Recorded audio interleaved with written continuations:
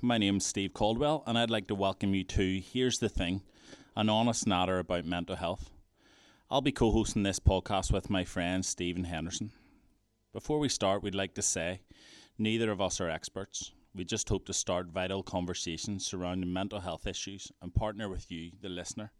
Whether you're caring for someone who is walking through mental illness or you yourself are going through a difficult season. We'd like to say a massive thank you to our sponsors, Brian Close Transport and Top of the Town in Antrim, who've given us all the support we've needed to make this pod possible. We hope wherever you're listening today that listening to this podcast will remind you that it's more than okay not to be okay, that storms don't last forever and mental illness won't have the final word in your story.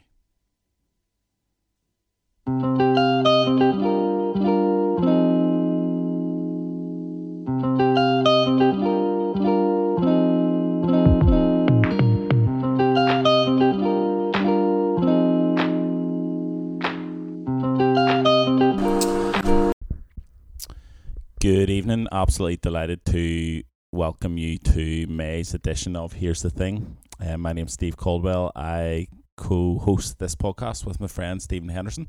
Just want to give him a shout out. He hasn't said too much in the last couple of months on the podcast, but he is the brains and the beauty behind this podcast. He edits and posts them, and he just does such a brilliant job. I just wanted to say before I introduce this month's guests, I'm feeling pretty heavy. The last couple of weeks, there's been stories in the media. I'm sure you've heard in our country of various people taking their own lives, and it just has reminded me again the seriousness of the discussion of mental health, and my heart's really heavy. So it's broken to a young person and an older person I've heard of just this week as we record this, the first week in May. So our thoughts and prayers are with the families of those individuals, but it just, as I say, reminds me again of the necessity and how imperative it is to keep this conversation going. I just want to introduce tonight's guests. I'm delighted to have two of my favourite humans from Antrim on the pod tonight, and we are in their house recording live. There's fluffy slippers. We are on the sofa. It's very intimate. I have Neale and Carole Buick with me. Just want to say hi to you guys. Get yourselves to introduce yourselves to those listening. Well, first of all, I just want to say that the fluffy slippers aren't mine. Just want to reiterate that. So just before we go any further, my name's Neale Buick and I'm 52 and I come from Antrim. I've lived in Antrim all my life, and I'm married to the lovely Carole, and we have one son, one child, Max, and he'll be 9 in July. I'm Carole Buick, and I originally came from kind of Ballymena direction, but now live up in Antrim. I met Neale ages ago. We're now married, and Max is obviously mine too, and that's it. Guys, just want to hit you with some random questions just so listeners can get to know you. If I were to give you £100 right now and say you can go out for dinner anywhere you want in the province tomorrow night, it's on me. I'm going to ask you, Carole, first. Because where would you go? I would go straight to Sleepy Hollow. What would you order? Ooh, probably something that was chili based. And yourself, Neale? And I would probably go to Sleepy Hollow as well, and I'm not sure what I would order for my first course or middle course, but I would definitely have creme brulee for my dessert. Going to play a wee bit of his and hers here, just Mr. and Mrs., right? So, Carole, I'll ask you a question and you answer on behalf of Neale, okay? It's money related again as well, but if I gave Neale £500 and said he could go to one shop in Northern Ireland and spend it on what? We'll ask Neale in a minute what his answer is, but what would you say is his answer to that question? I would say probably the Liverpool shop, and it would be something Liverpoolish. Yeah. Tops, and they would probably be about £500. These days you wouldn't get too much, but no, yes. Exactly. Neale? Well, this is really easy for me. I would, without a doubt, tell you that Carole would go to Margaret Forbes Jewellers in Belfast, and she would have no problem spending her £500. Wow. Is that true, Carol? Yes. Absolutely. Neale, we've discussed football a bit. Can you tell us a wee bit about who you support, who you love, what the dream has been, and what the dream will be in the future for the teams you support? Well, I have supported Liverpool Football Club all my life since I was about 7 years of age.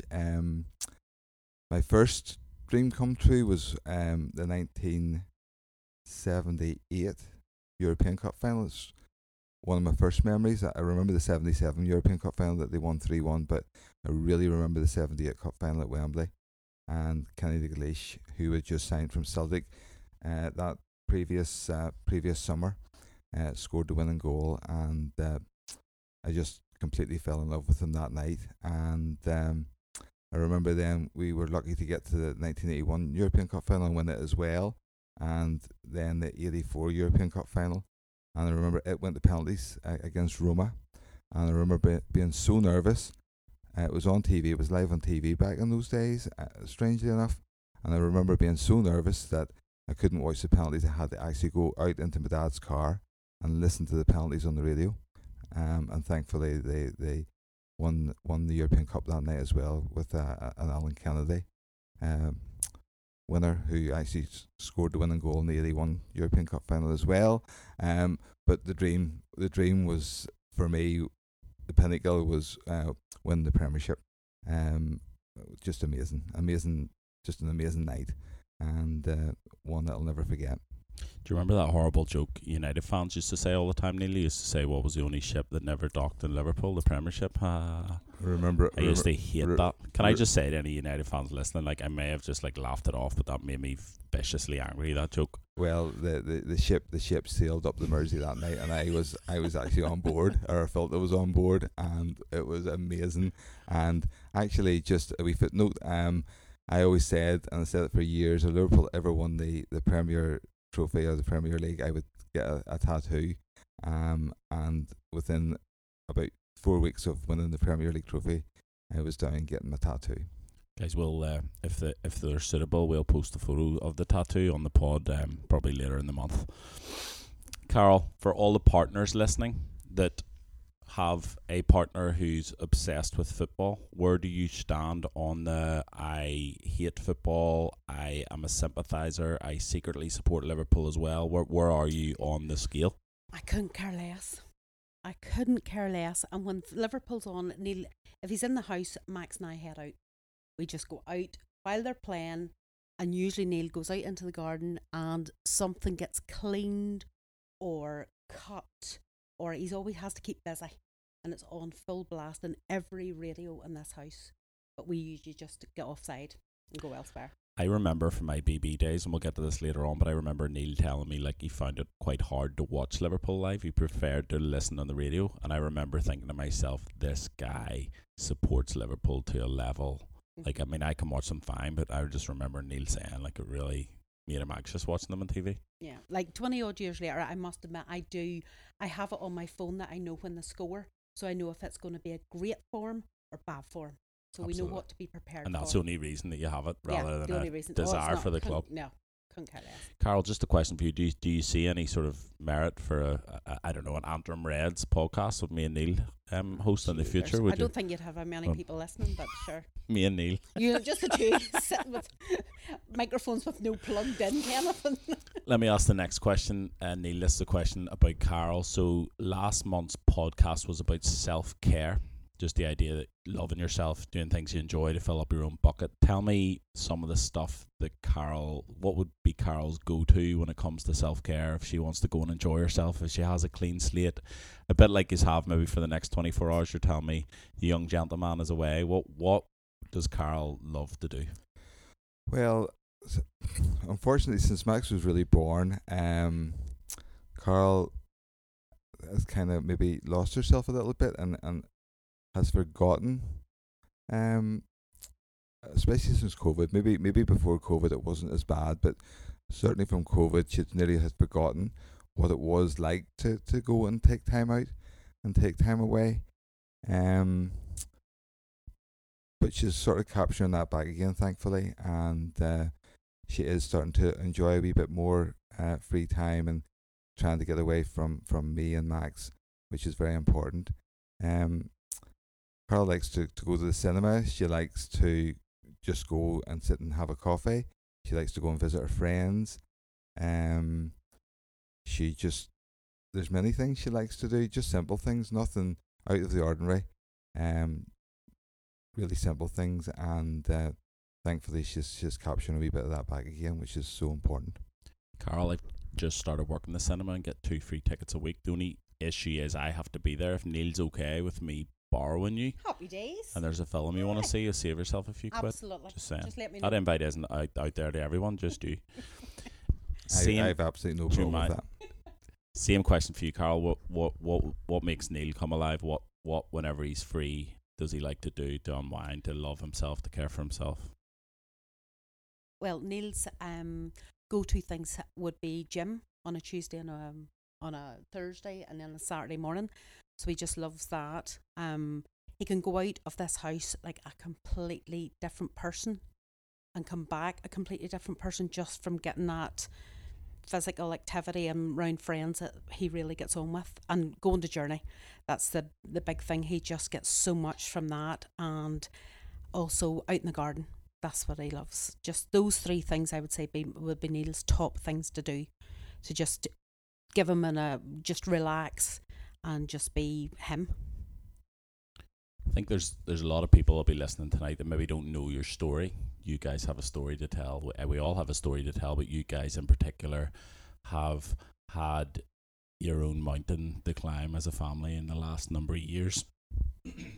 I want to say as well, during that time, you guys have had time to care for me and encourage me and text me and on my own mental health journey. So I just think you guys are incredible, and I'm really delighted that we can have a platform to share your story.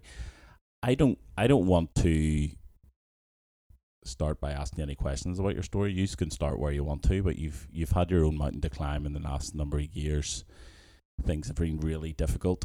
Can you start where you want to start with your story? Yeah, well, Neil and I, very briefly, I'll keep this brief, but we met in 2000. No, before that, 2000. Year 2000, yeah. And we got married in 2001, and family was always a thing that we thought was just going to be a thing that would happen, and it didn't. And we went through, just in the first probably 3 years of marriage, kind of like our initial stages of even going down through the route of IVF and all, and that just wasn't for us. It wasn't for me anyway, and it definitely, Neil agreed, wasn't for him. And we just left it there and thought nothing more about it. And it was the biggest difficult place I found was church, because you're just surrounded by families and people having babies, and when you get married, the first thing people ask you are when you're having your family, and it just wasn't for us. It just didn't happen. And then I just was feeling very unwell, like 13 years later, feeling very unwell, and thought to myself, I'm diabetic, and I thought it's something to do with my diabetes. I went to the doctors, and all of a sudden, after they talked about tests, and I said, like, tests for what? And they said pregnancy tests, and I was like tear on, but you're wasting your time kind of thing. And I found out I was 9.5 weeks pregnant in the early pregnancy unit up at Aunt Maria, and that in itself, like, Neil was at work, and I said, come up the road, but don't rush, it's probably nothing. So Neil didn't rush, and he eventually arrived, and we found out that we were 9.5 weeks pregnant. And that was like, I don't think we ever really got our heads round that fact for a very long time. Showed mum and dad, we went out to tell them and showed them the photo, and they thought the dog was having pups, because that's how much people didn't really think it was going to happen. And then we found out at 20 weeks that there was going to be major problems, and we found that out at the scan. And then we went to see privately somebody just to make sure, because they said it would be a long wait for the royal. And then we found out that Max was going to have a real bad heart issue and probably not survive birth. So pregnancy really wasn't a pregnancy of buying anything, because we didn't buy anything, nothing at all. And then Max, we were told the date we were going in to get started and all of that, but we had really in our minds a funeral planned, and just like who would speak at the funeral, would it just be family, would it be bigger funeral, but all of that in our heads sorted. And then Max was born, we were told that we couldn't, like, we wouldn't be able to hold him. We might get to see him, we might not. And he was wheeled past us and on out the door. And Neale and him, he was taken to intensive care. And Neale and him, the first phone, or Dr. Casey, our consultant, came round to say, there's actually nothing we really can do. We're kind of going to make him comfortable. And then they come back to say a surgeon in London was willing to kind of take him across and have a go at helping him. So Neale, I couldn't go out, I had a cesarean, so 18 staples. But Neale and Max went the day he was born, and he was operated on that day over in London. Neale, can I just bring you in at this point? Can back up slightly? Can you very quickly just summarise what Carole said back to when you found out things were going to be maybe difficult or complicated? What was going on in your head in those months? So going back to the day that we found out, and Carole asked me to drive home or drive up the road, but don't drive like a maniac, come slowly, which I did. I met her at the door and she says, what kept you? And I'm going, you told me to drive slow. And that was quite funny. And she says, Neale, we're pregnant. And I goes, I don't believe you. And we went back into the wee room, and the girl put the scanner back onto Carole and saw this wee tiny thing on the screen. And honestly, I nearly fell off the chair. I couldn't believe what was happening, to be honest with you. And we were meeting our good friends that night, and it was round about Christmas time, and we were meeting Colin McKnight and Louise, and we were going to Belfast to the Christmas market. And I think the two of us I just remember floating around the market, not even walking around the market, in a daze at that. But anyway, fast forward to then Max being born, and him and I having to travel to London. Carole obviously had to stay back because she had a cesarean, and so Max and I travelled that evening. It had been up to that point a long day anyway, but we arrived in London, and thankfully Carole has two sisters who live, one quite close to London and the other in Cambridge, and the youngest sister, Melody, who lives closer to London, met me at the Evelina. Now we had to, the times were so delayed in leaving Belfast that we didn't get there till well after midnight, and we had to fly actually into Oxford, which was quite a bit away from the centre of London, but we got through London anyway, and it was about 2 a.m. before we were meeting Melody, and got into the Evelina Children's Hospital, which seemed absolutely humongous at the time, but it was great just to see my sister-in-law, and we went up into the ward, and Max, obviously he was transported up to the ward, and then we went up, and before you knew it, there was a thing on the screen, a scan of his heart, and couldn't believe that everything was happening so quickly. So we eventually left, and we stayed in the hospital that night, and we stayed in the Evelina, and I think we got a few hours sleep, and then we were up the next morning to meet the surgeon who was going to be doing the surgery, and he was from Coleraine actually, Conal Austin, and I think that just a doctor talking with the same voice was just, it was incredible, just for a comfort almost, that you had this man from Northern Ireland that kind of understood our humour a wee bit as well, and we chatted through things, and he chatted through things with Melody and I, and I was kind of still in a bit of a daze, but didn't really fully understand what he was saying. But anyway, they wheeled Max down to the operating theatre, and that was that. Then we met Carole's other sister came down, so that was Joy. She was with us as well. So the two sisters and me, and we went off and we had maybe something to eat, and we spent the next few hours just talking and chatting and really, not knowing what was gonna happen. So I think Max was maybe in surgery for maybe 8 or 9 hours, and it probably seemed like 3 weeks, to be honest with you. It was just so long. But when he came back up onto the ward, there was this, I was going to say tiny baby, but he actually wasn't a tiny baby. He was quite a big boy, lying in bed and just wired up to everything, monitors, massive scar obviously, and it was just like surreal. It was just like, and Carole wasn't with me, so all of that was going on as well. But I just remember the nurse that we had, and her name was Jane, and she was just the most amazing girl. and Carole unfortunately never really got to meet her. But Jane looked after Max for the first 3 days, and she just talked us through. And the girls, obviously being a little bit more educated than me, were all over the monitors, and you understood the monitors right away and what they meant and what everything was for. I never looked at the monitors, not once did I look at the monitors. Couldn't have cared less about the monitors. I just kept my focus on Max and talking to him and chatting to him and all of that. But I remember on the Friday, so this was the day after surgery. Dr. Joe, she was a girl from the south of Ireland, came and sat beside me. Now Carole was due in, she was due in to the Evelina about maybe tea time. So this is about maybe half an hour, 45 minutes before Carole was due to arrive with us. Joe sat down beside me. Dr. Joe sat down beside me and started to explain that things weren't good and that Max wasn't going to survive. And I was a bit taken aback, but I says, Joe, like, my wife's due here like within the next half an hour, and you're telling me this now. And I says, I'm going to have to, it's the first thing I'm going to have to tell her. I says, I don't think I have the actual mental capacity to do that. I don't have the words to tell my wife that our child's not going to do and is going to pass away. I says, so you're going to have to come back and you're going to have to tell us the exact same story again. And which she did.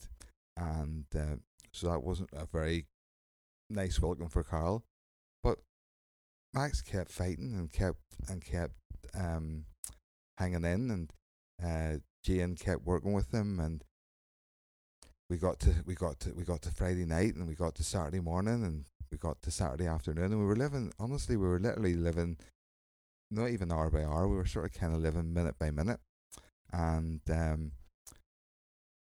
Max just kept responding, and that was just it. Carole, can I just ask you before you tell us any more of the story? So just to recap, you guys have been waiting for so long. One day you discover you're pregnant. Then you find out there's going to be complications. Then your miracle boy's born. Then your husband and your son are over in London, and you have to wait. What's going on in your head? How are you? I mean, I'm listening, I'm thinking, how's Carole on the other end? Probably felt like the other end of the planet, getting through minute by minute. What's going on in your world? To tell you honest the truth, and we laugh about this sometimes, I was having tea and toast in the Royal. Quite frankly, I was honestly, yes, your mind was in London, of course it was, and they were back and forth on mobiles. I was in a sideboard by myself with a magazine and tea and coffee. Because I think for me, the whole thing was so unreal. Being pregnant, having a baby, was like, I protect myself by thinking the worst. So Max was never going to survive. So to me, it all ended when he was born, mentally, for me. But he continued to live, and Neale and him were in London. I was kind of, I feel now, when I look back on it, completely disconnected. So when they said to me, he was born on the Wednesday, and they said to me, you're going to go to London on a Thursday. And I said, how can I go to London on a Thursday? 18 staples, there's no way I can go to London. So they booked the flights for Friday. And on the Friday morning, I thought, I need to take a sharp. Mummy and Daddy packed for me, by the way. You've never seen a bad case in all your life like it. It was just anything that they could find in this house went into a case. And I was in I remember going to the shower, and the nurse said to me, do you want me to come with me? And I said no. And I remember staples floating down the bath from my scar, or from my wound, and thinking, how am I going to make this flight? And again, you were thinking, I'll never have to make this flight because Max maybe won't survive. But I did. Dad was my chaperone because I had to go with someone. So I remember going to the airport, and that flight was like, I was very uncomfortable. And the taxi waiting at the far side, that journey, I said to the taxi man, please try and go like as slow as you can and try not to hit potholes. He went at like 110 mile an hour and hit every pothole on the way from there to London. But got there, Joy, Imelda and Neale were there. And then that was the start of kind of like long sits beside a bed. And also I had to be looked after too. My scar had to be looked after and all of that. So it was caring for me. It was very traumatic, I think, for Dad, more than anything, because like he was looking out for us all. he stayed with us for 2 weeks before he went back home, and that was long for him. That was really long for him, I think. I'm waiting for the next instalment of the story. I'm going to ask Neale. Neale, the last time you spoke, I'm sure the listeners are waiting too. Okay, so you said the young man kept fighting. Can you take us on in the story? So you were expecting bad news, but he kept pulling through another day. So what happened after that? I just remember one day, well, when Carol arrived, obviously it had to have been a massive shock for her. I had got used to the tubes and the wires and the ventilator and everything that was going on around Max. And to be honest with you, the PICU was so calm and everything in it was calm, so that probably made me quite calm. So Carol coming, it must have been a massive shock for her to see Max for the first time, because I had seen him without the tubes, up in Belfast. So, and then I spent those 2 days, and I'd got used to the tubes, and I was talking to him, and he was kind of responding to my voice. And I remember Carol coming and being a bit timid about going over to even speak to him. And I says, Max, just talk to him, just get close to him, and just chat normal, just be normal with him, and he'll respond. And he did. And I remember Colonel Austin coming up, the surgeon coming up, and again talking to Jane and looking at, we called them the scores and the doors, and looking at the scores and the doors, and he said to Jane, blah blah blah, all doctor chat, and he said, how did you do that? And I remember Jane turning around and saying, because I'm good. And I thought, wow. I thought, what an answer to say to a top surgeon, because I'm good. She was good, and I believe those first 2 days, 3 days, she 100% kept Max alive, without a shadow of a doubt. So the days were long. Yes, the days were long, but as we got sort of to day 4, day 5, day 6, and then there wasn't the same chat about, Max not surviving.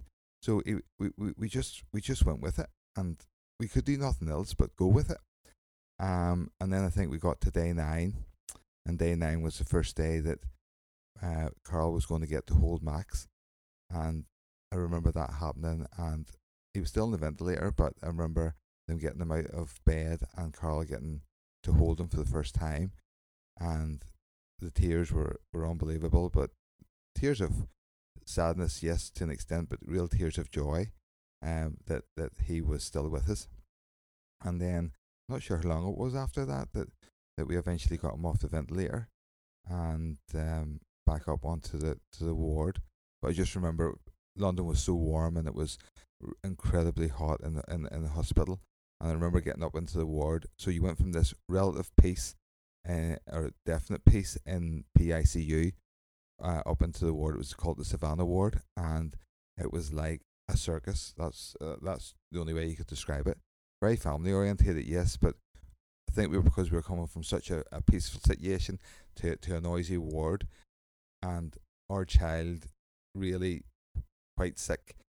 It was another situation that we were having to deal with then, on top of everything else. But I think having Carl's sisters there was unbelievable good for me, but really good for Carl, and we were so blessed in many ways that's the way it worked out, and they were able to stay with us most of the time, and they'll never know how much we owe to them for being there with us, and especially for being with me for the first 2 days or 3 days.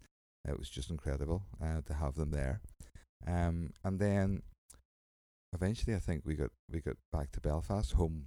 But when we talk about home, we talk always back to the Royal in Belfast, and that was a massive milestone, massive, huge, to get back to see Dr. Casey and the team in Belfast.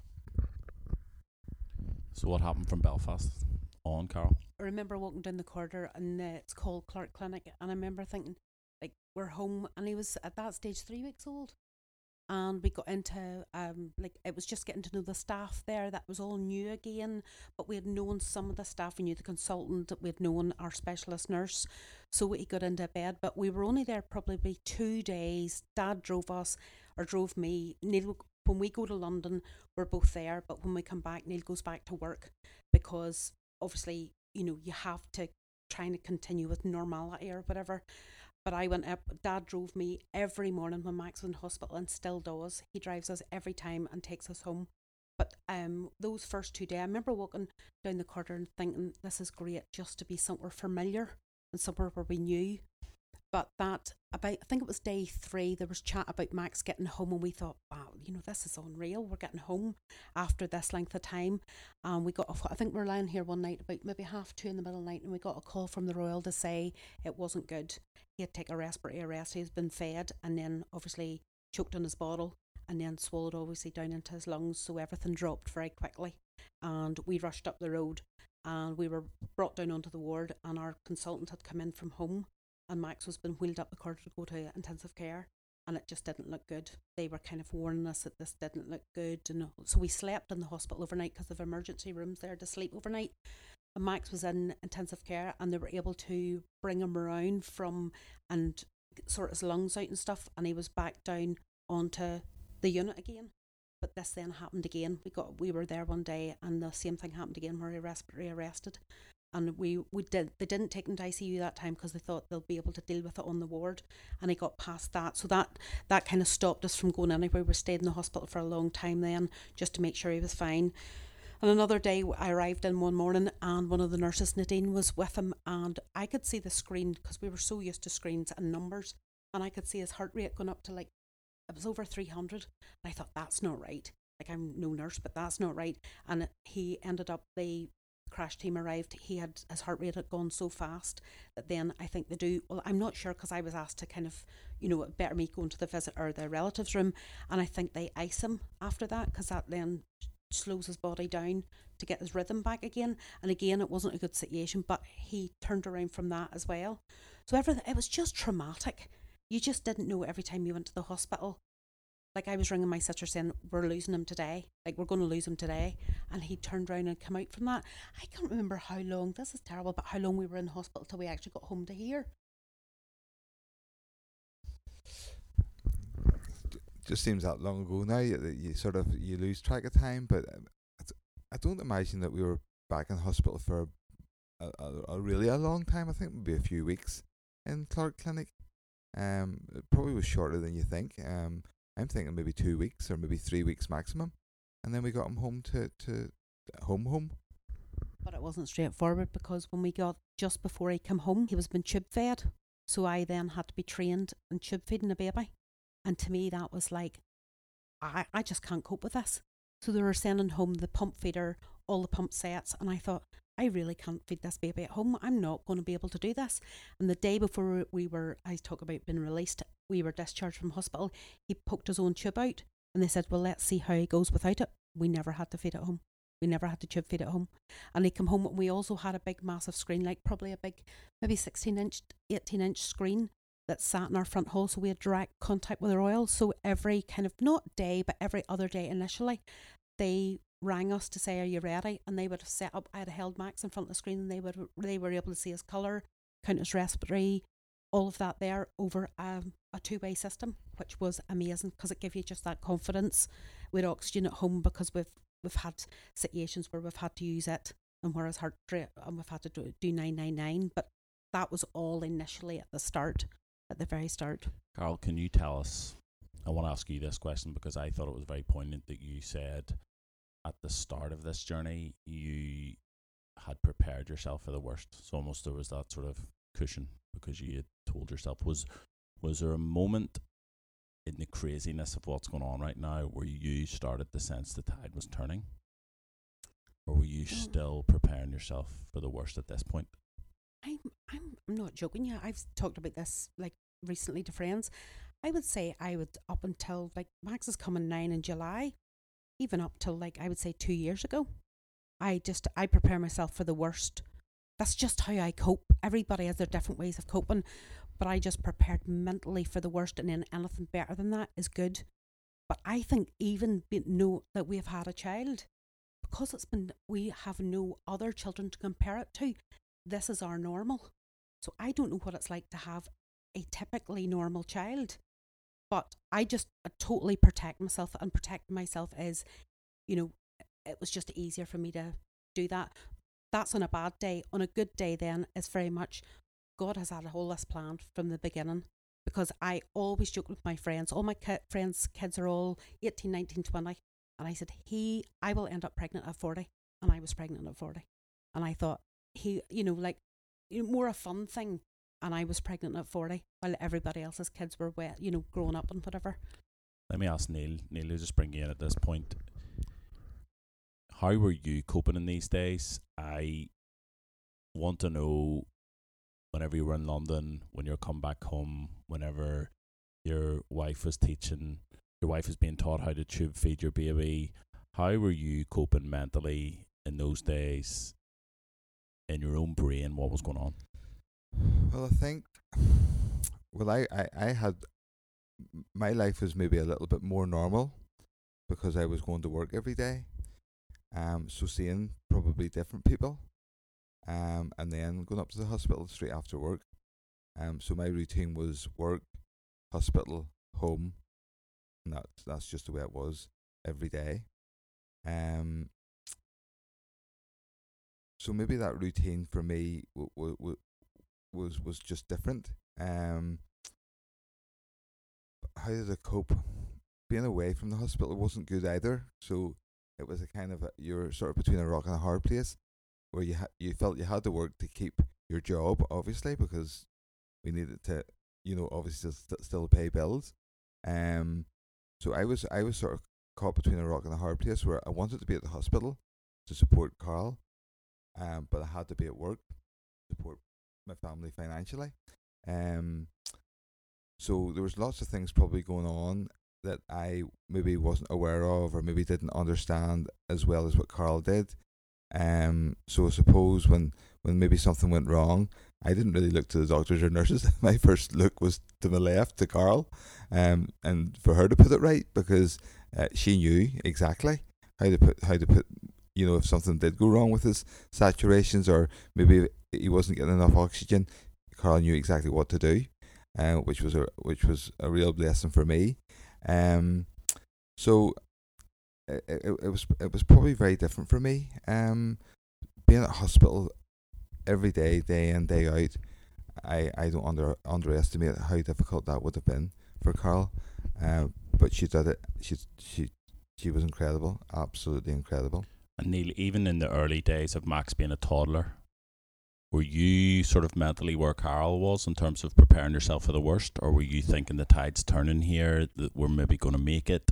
Where were you with that? I think that both of us actually were always prepared for the worst, and we talked very openly as a couple about if Max didn't survive, because it probably looked more in favour that he wouldn't maybe survive than it did for him to survive, because he had big surgeries, he had big hurdles still to overcome. This was just one little hurdle that he had overcome, but he had other massive hurdles after that to overcome. So we probably thought very much the same, that we sort of we always prepared ourselves, hope for the best, but kind of had it in our minds preparing for the worst, because I think you had to. I think as a couple, we had to be realistic about the whole thing, and so I suppose that was a good thing in many ways, and it helped us to cope. Because they were difficult days. They were really difficult days, and we were living a day at a time. We were just living basically a day at a time. We look back on it now, and we talk about it openly, and we can talk about it freely. But we think to ourselves, how did we get through those days? The feeding, the being home, the washing hands, the scared of them getting infection. Those are just small things. I mean, just day to day living. I mean, how we coped as a couple, I honestly sometimes don't know how we did, to be honest with you. Obviously we have a faith in God. Both of us have a tremendous faith in God, and we know that God certainly was keeping us, was keeping close to us, and was in the situation. We can say that now with confidence when we look back, but at the time they were just such difficult days. It was incredible, and I dreaded feeding time for Carl. Like Max was taking, I think, 20 mils of milk every hour or every hour and a half, and I think by the time we got the 20 mils into him, it was like time to feed him again, and we had to get the fluid in. We had to get the fluid in because the system that he had was called a BT shunt, a little plastic capsule that took the blood from the heart, from his heart to his lungs, and that pathway had to remain open, and the only way that could remain open was getting fluids into him. So the pressure that Carl was under to get fluids into Max was, I just can't describe to you. It was incredible. Carl, can I just ask you, I remember very, very well spending an evening with you guys a couple of years ago, exactly here. So you've got Max home. The new normal for you guys is all that Neale's just described, and then COVID hits. Can you just tell us, on top of all these adjustments that were happening in your house, on top of all the cleaning hands and making sure he doesn't pick up any infection, I remember you guys saying it would be dangerous for him to go into a church gathering with all the kids, for example. When COVID hit, that obviously amplified everything. Can you tell us your fears, the adjustments, when the world shut down? What did life look like for you guys as a family then? For us, I must admit, because Max is turning 9 this July, we have always been hand washing, sanitising, and people used to come into our house when Max was wee and go, like, some people might have been a bit offended that we asked them to sanitise their hands. COVID hit and we were like, this is like normal for us. We've done this since Max has been born. But COVID for us was one of the most positive times, I would say, since Max has been born, because what it did for us was the three of us were in the house together all the time, and no pressures from the outside world. No pressures from like appointments, hospital, church, people wanting to visit, wanting us to come and visit them. We had total no pressure, and it was lovely. Max, which I thought with his autism that might not be great for him, he was completely fine. We did a bit of, let's say, loose homeschooling. I'm not quite sure what kind of homeschooling, but it was definitely loose. We did that, but we had so much fun. And Neale wasn't at work. So that's the first time ever, like whenever would you get the opportunity to be at home with your partner and with your child with no outside kind of interference? It was, I can only speak for me, and I think Neale agrees that he has different thoughts about the work situation, but for us at home here, it was amazing. Like, even with Neale been home all the time and Max seeing his daddy all the time, even that was brilliant. Max kind of, it wasn't just all me, it was a really good positive experience. Well, I can say that COVID, from that respect, was one of the best things that ever happened to our family, because it gave me a greater and a bigger insight to how Max and Carl operated daily. Carl was fortunate. We were fortunate enough that Carl was able to take some time off work to look after Max in those first few years, which I mean, I would say that if Carl hadn't have been able to dedicate that time to Max, there's a good chance that possibly he wouldn't be here today. So being at home with a child all day, every day is not an easy job. And one, again, I didn't take for granted, but again, I was at work, so I had a break away from the situation, if you like. But when COVID hit and we went into lockdown, and we didn't know what that meant for us as a family, for Max especially, and maybe how it would affect his health, because I think we were all pretty scared. That when I was offered to go off on furlough, I jumped at it because I just thought it was the safest way to keep our family safe. And I had never been off work in over nearly 30 years of working. Had never been off hardly a day sick. So that was massive for me. But actually being at home and getting up and seeing how Carl and Max functioned on a daily basis was good for me. Really good for me and good for us as a family. and I praise God and thank Him that it brought us actually closer together as a family, and made me probably a better dad, to be perfectly honest. So COVID was good for us. Now there's a flip side to that. When you're off work, obviously, you know, I thought that I'd only be off work for this. This will last a few weeks, and I'd be back to work. So that was the whole of, you could say, the whole of April, May, June, and there was no sign of me getting back to work at this point. And then we were going into July. So my biggest fear, and I'll be honest with you, was that, you know, if I don't get back into work might just see that they can cope without me type thing. And I'll be honest when I say that.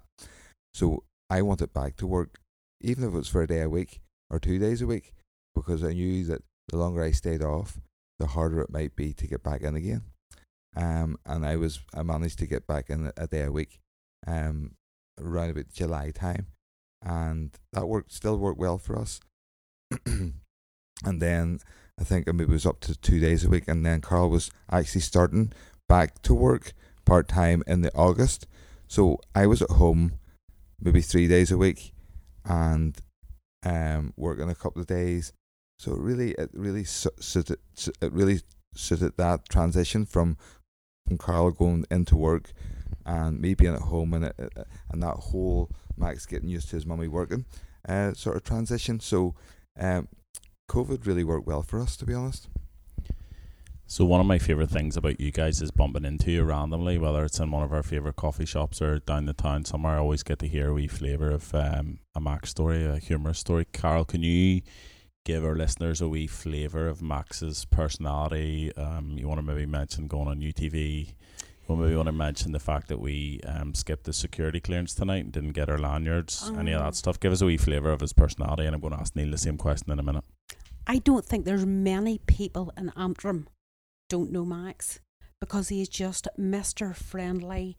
He will just go up to people and just introduce himself and start to speak.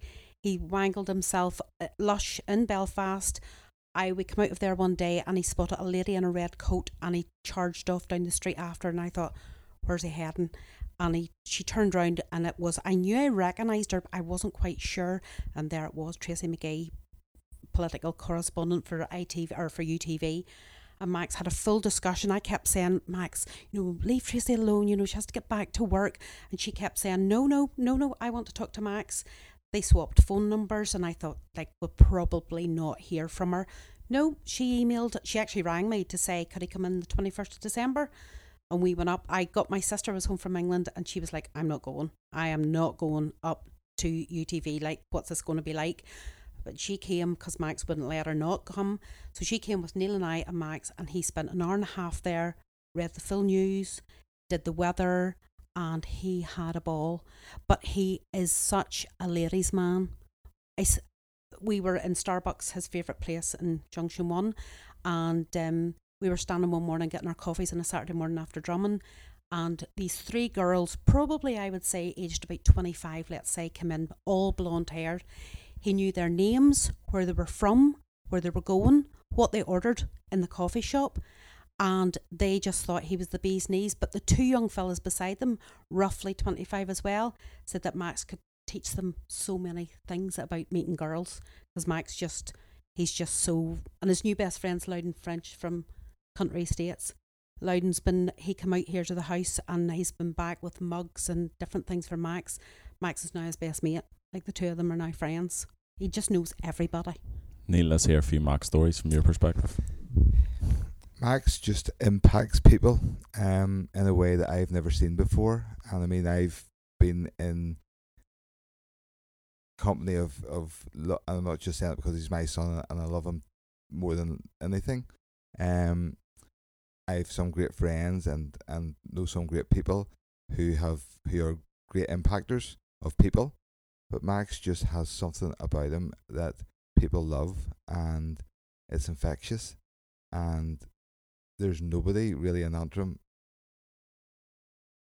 Castle Centre or Junction 1 or wherever, that doesn't know Max and doesn't think that Max is just amazing.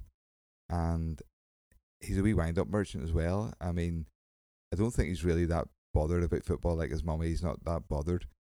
But he knows I support Liverpool. He knows I love Liverpool. And he will actually, fans of other football teams, he will actually wind them up about football when he's not really that bothered, to be honest with you. But it's just a bit of crack, and he just loves a bit of fun and a bit of banter and people. And for a child that has autism, to get that and to get banter and get crack, it just makes my heart makes my heart overflow with joy, because here's us with a child that we thought we'd never have initially, first of all, to a child that we thought we would lose, to a child now that can do all these things and has defied all the odds against everything, and continues to do that on a daily basis.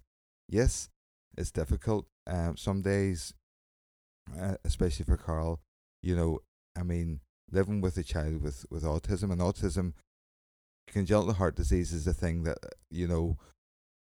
keeps Max, is alive or not, maybe here, if that makes sense, because that's the thing that will maybe take Max's life.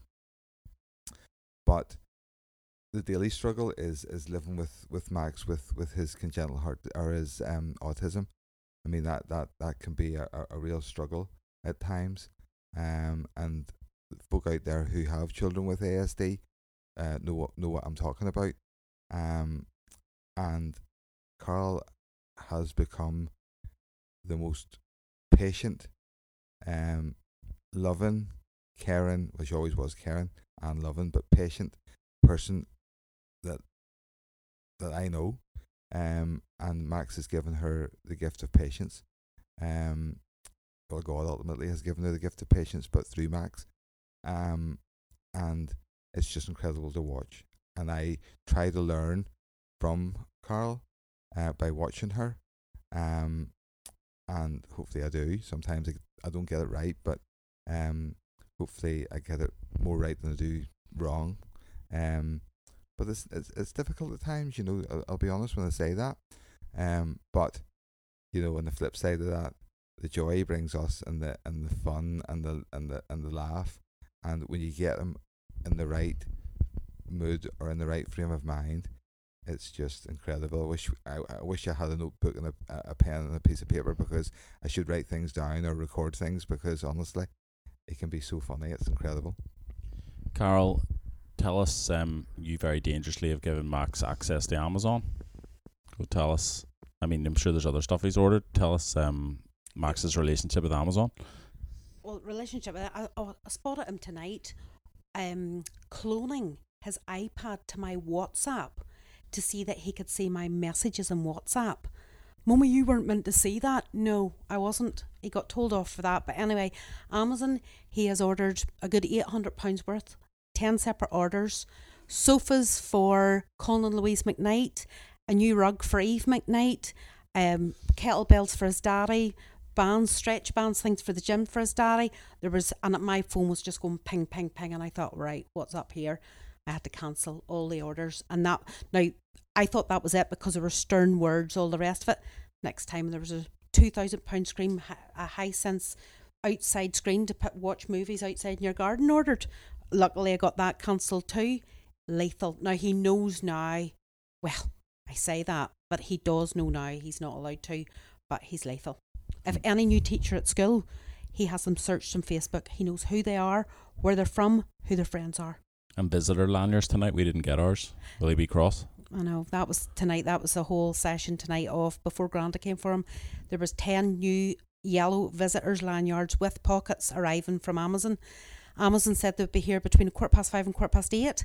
They were not here at 5:15, so Max has given them 1-star Google review and made a complaint to Amazon about them not being here in time. But they did arrive eventually, and he's as way happy as Larry. But you're not allowed into our house unless you've got a yellow visitor's lanyard from now on.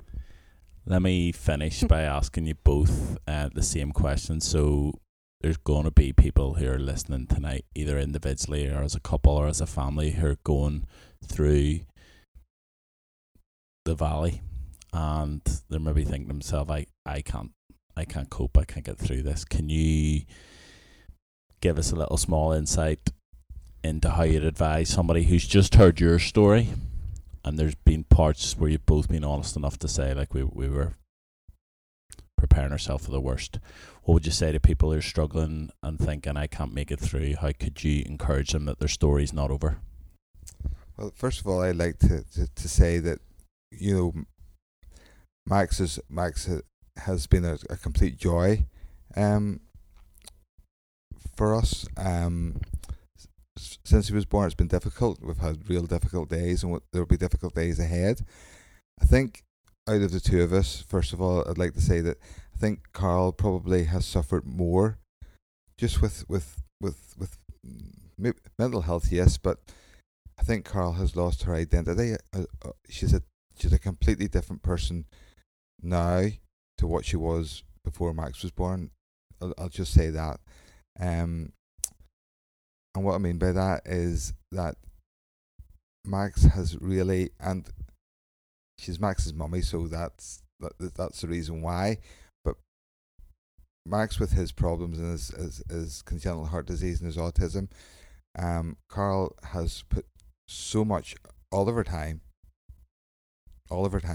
into him, that she's almost lost the person that she was.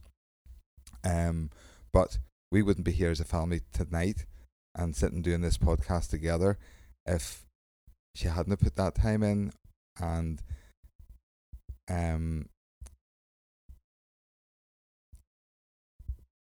but on the flip side of that, she kind of has lost a little bit of, or a lot of who she really is. But hopefully she's getting that back again by getting sort of free nights and getting free time away. No, I would agree, as in it's taken a lot, that's 8 years coming up on 9 of completely dedicating my entire life to Max, which made our relationship suffer as well. I think if we had Max early in our relationship, it would not have been good. But I think that's why God did leave Max till later in our relationship and give us an ill baby, because we're older. It definitely, I think that's helped an awful lot. The thing at the minute, I just getting back to getting a bit of me time, being able to go for coffee, being able to go a dand around TK Maxx, being able to go and see friends. I'm definitely trying to get that back. Max, with his autism, really struggles with me being away, panics an awful lot about mummy not coming back. So there's an awful lot of that we're working with and we're trying. And I've just started about 2 weeks ago seeing a counsellor with Inspire, and we get that as a service through Children's Heartbeat Trust. I also get it through my work, but I went through Children's Heartbeat Trust, and that has really helped. See, just that, talking to a complete stranger. And then I said to the fella who counsels on Tuesday, he has been able to, as I talk about it, sieve out the crap that I can't figure out in my head. There's so much going on. He has sieved it out, and he can pick out the bits that I can kind of work on and make it better for me, and kind of sort it, because he explained it, as everybody probably knows, like you're in a bottle, and rather waiting for that bottle to explode and come out and lose the plot completely, you have to keep emptying bits of that pressure out by going out for a coffee, by going to meet a friend, so that never ever gets to the stage where it just bubbles over. And that's definitely counselling. I have been in counselling through Max, been born quite a few times.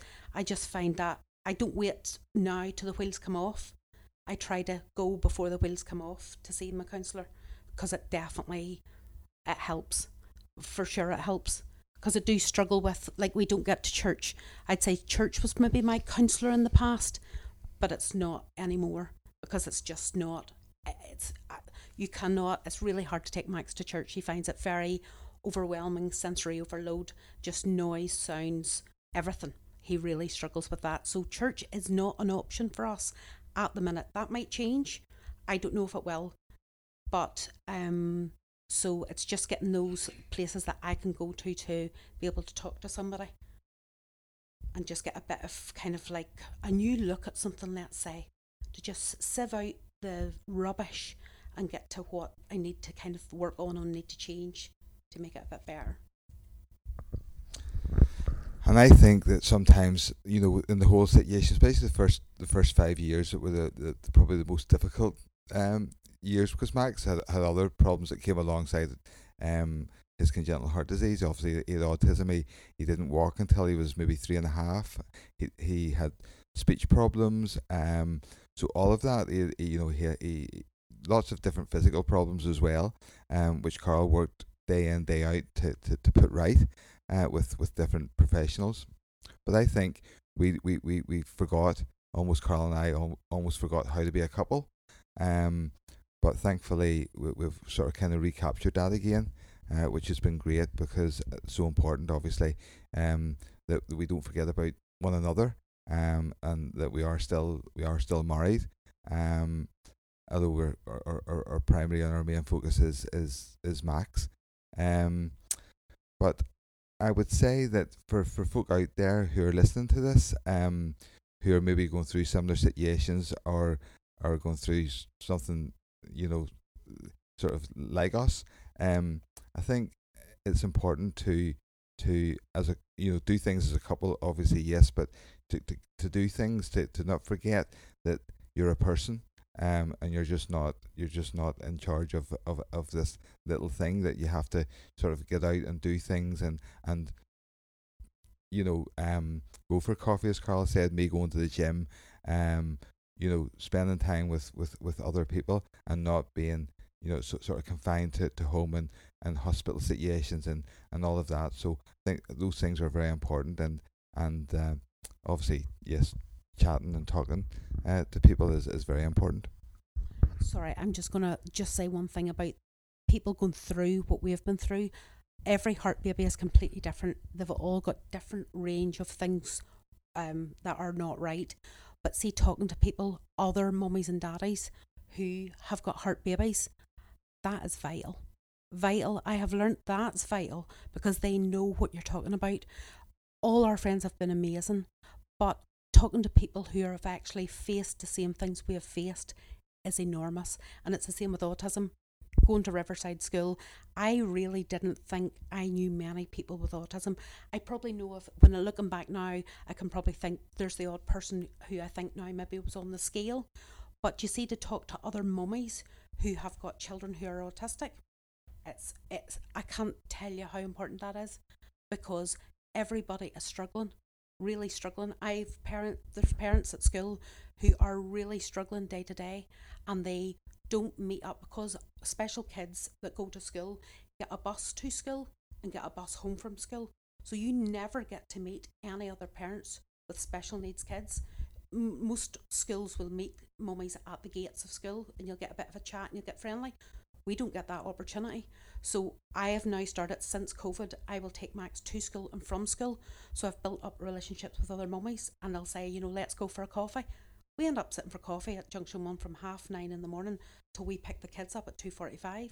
And that has been the best. You talk about counselling, that is just amazing, because you go away from those coffees thinking, there's other people going through what I'm going through, and their child might be completely different, but that sharing, that peer support is massive in both of those things in our lives, heart and autism. Peer support has been the biggest thing for me anyway, to help me out big style. I just want to say thank you to Neale and Carole Buick for sharing their story with us tonight. What a powerful reminder.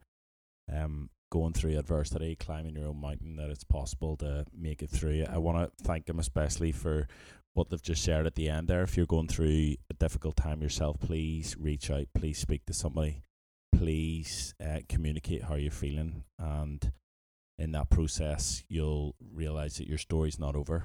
What a powerful reminder of that truth tonight from Neale and Carole. So thank you guys for being on the pod. We look forward to next month's podcast. Thank you.